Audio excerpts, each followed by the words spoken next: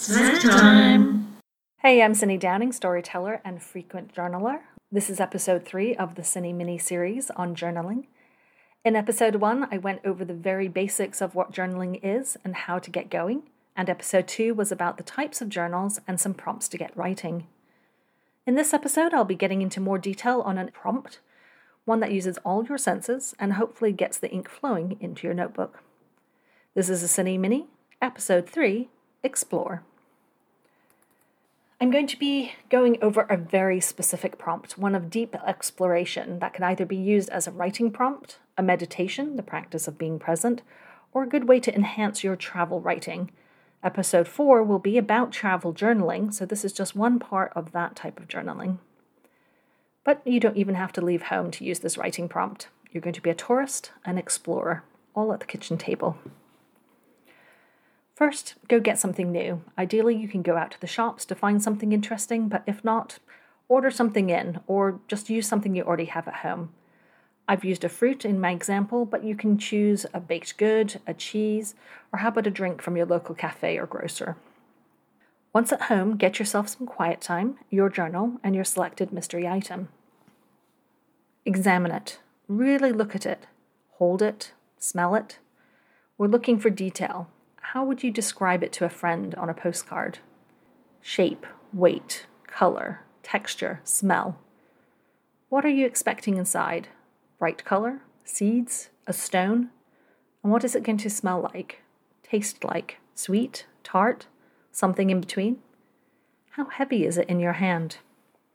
Okay, if it can be opened, peeled, sliced, whatever, go for it.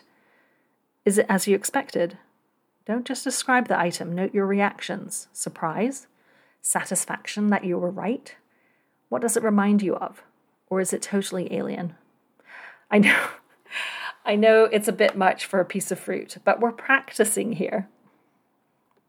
Go ahead and taste it. Take your time. Take a bite, chew, take notes. Be a food critic, a connoisseur. Remember, you're an explorer. You're writing home about this. Think of an early explorer describing a tiger for the first time. You don't know anything about it, just what your senses are telling you and how you're responding to it. How are you writing about it? Full descriptive, poetic sentences? If you can, go for it.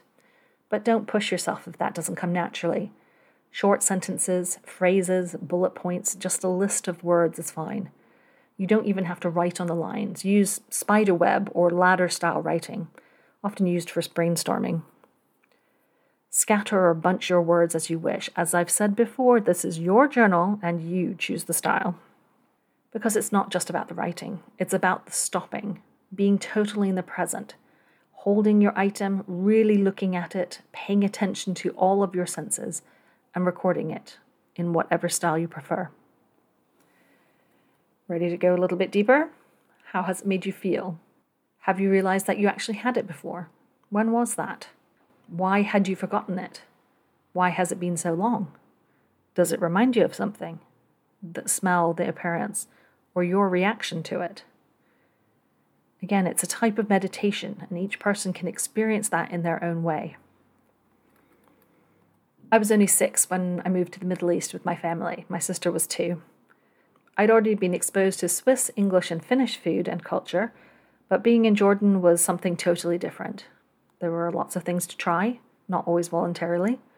Foods we were used to weren't always easy to get. Mincemeat was a staple for us in England, but beef wasn't always available in the local shops. But there were lots of other things to learn to love. Freshly baked pita bread, sun-warmed watermelon and figs bought from the side of the road. Once at a big dinner, I declared I could live on hummus, and then ate way too much of it, and of course got a stomachache. Oh well. Summertime in Finland meant teeny tiny wild strawberries picked from plants growing on rock formations. The gloopy goodness that was a fruit soppa. The challenge of the Finnish salmon soup, which combines milk, cream, salmon, and dill, challenging for a kid who didn't like milk anymore. By the way, I love the soup now. Summers in Finland also meant sitting next to our pappa, our grandfather, as he hot smoked white fish in a special smoking box, eating bits of fish off the bone, almost too hot to hold. The freshness of the fish, the smoky aroma, eating outdoors with our hands, the rustle of the knee-high green grass next to us, Papa's quiet pleasure in our enjoyment is all wrapped up in my memories of that time in Finland.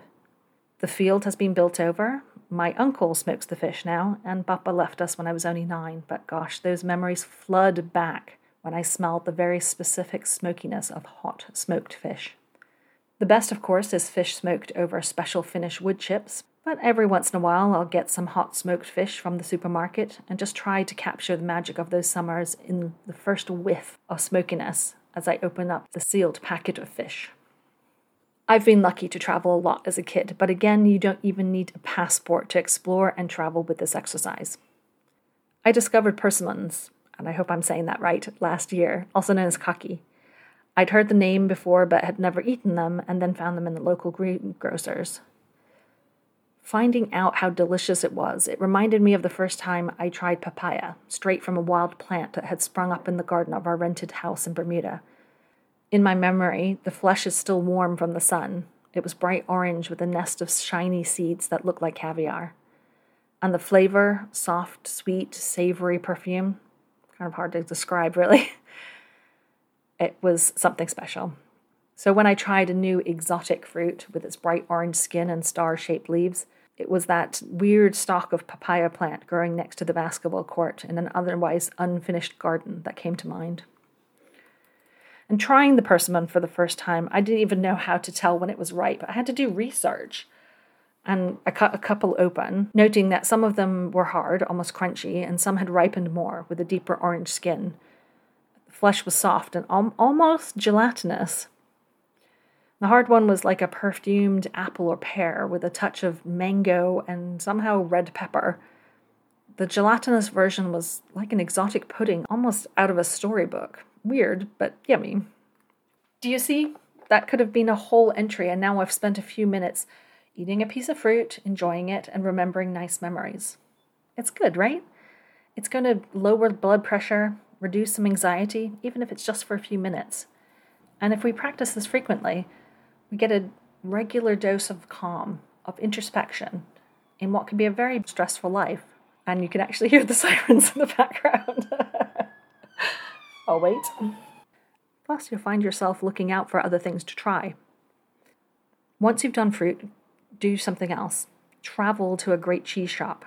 Note the smells, how the cheeses are displayed. Speak to the cheesemonger. Taste little slivers of cheeses that you've never tried before, and then choose one to take home. It doesn't need to be a big slice. You don't need to spend much. Or go to an Asian grocery store, or an Italian deli, or the Japanese superstore, wherever you've not been before. Look through the shelves, decipher labels, make some guesses, buy some sauces, pastes, colorful candies. Not in a city where these stores are available? Go to your local farmer's market and find an unusual vegetable, a type of bread or pickle that you've not tried before. Or go to that little convenience store you don't tend to use. Pick up a packaged snack you haven't tried before. The experience of shopping can be part of it, but it's the exploration you're going to do at home that's the key for this exercise. This will make for some enjoyable journaling, but it's also going to take you out of your comfort zone, or at least to some shops you haven't been to before. Any break in the routine and monotony of daily life is going to be really good for you. As mentioned before, a good journaling practice isn't just about recording and exploring emotions on the page, it's about improving your life, adding to your self-care routine by doing something special for you. So what if you want to start right now? Take anything and examine it. Take your favorite biscuit. What does it smell like? Is it meant to look like something? How does it make you feel? I've written way too much about the plain digestive biscuit, my travel biscuit of choice. It travels well, has a homely, comforting smell. A couple can be very satisfying with a cup of tea. And it's just so familiar that it can battle homesickness, especially if the trip's not going very well. So here's the prompt. Put the biscuit on a plate. Think about how you'd describe it to a friend if you just discovered it. Does it have sugar sprinkled on top? Rippled chocolate? What does it smell of? Butter? A hint of coconut? Does it dunk into tea well or melt away and drop in? Would it be better suited to coffee? Does it contain a spice that only you like? Is it culturally important to you? Maybe because it was only originally baked for a certain holiday. Is it your favorite because your nan always served it? Or is it the fancy kind your family couldn't afford when you were young? Oh, and it doesn't have to be food. Go to the hardware store, craft store, a beautiful stationery store. Take the time to really peruse the shelves, look at the labels, look for something that speaks to you. Then take something home. Again, you don't have to spend much. Examine it, your reactions to it, and really explore it while you journal. It could be an enjoyable little trip. So again, why are we staring at our biscuit or whatever it is? It's practice. Getting you used to the idea of really getting into the minute details of something so that when you're traveling or have experienced something new, you can journal about it in full technicolor with smell-o-vision, along with any emotional baggage you may have brought along on the trip. Meditate on a moment, be present, really enjoy, or note that you haven't enjoyed it while journaling. It'll give you a deeper experience, whether you're trying a coffee at a Turkish cafe, cooking your own meat at a Japanese grilling restaurant, or snuggled into your sofa at home. Happy exploring. Next time, I'll go further into travel journaling with lots of prompts to use before, during, and after your journey. But for now, this was a Sini-Mini snack podcast. More segments and the Lead Story podcast are available on all popular podcast platforms. Just follow the links. Thanks for listening. Waiting for sirens again. It's only 6.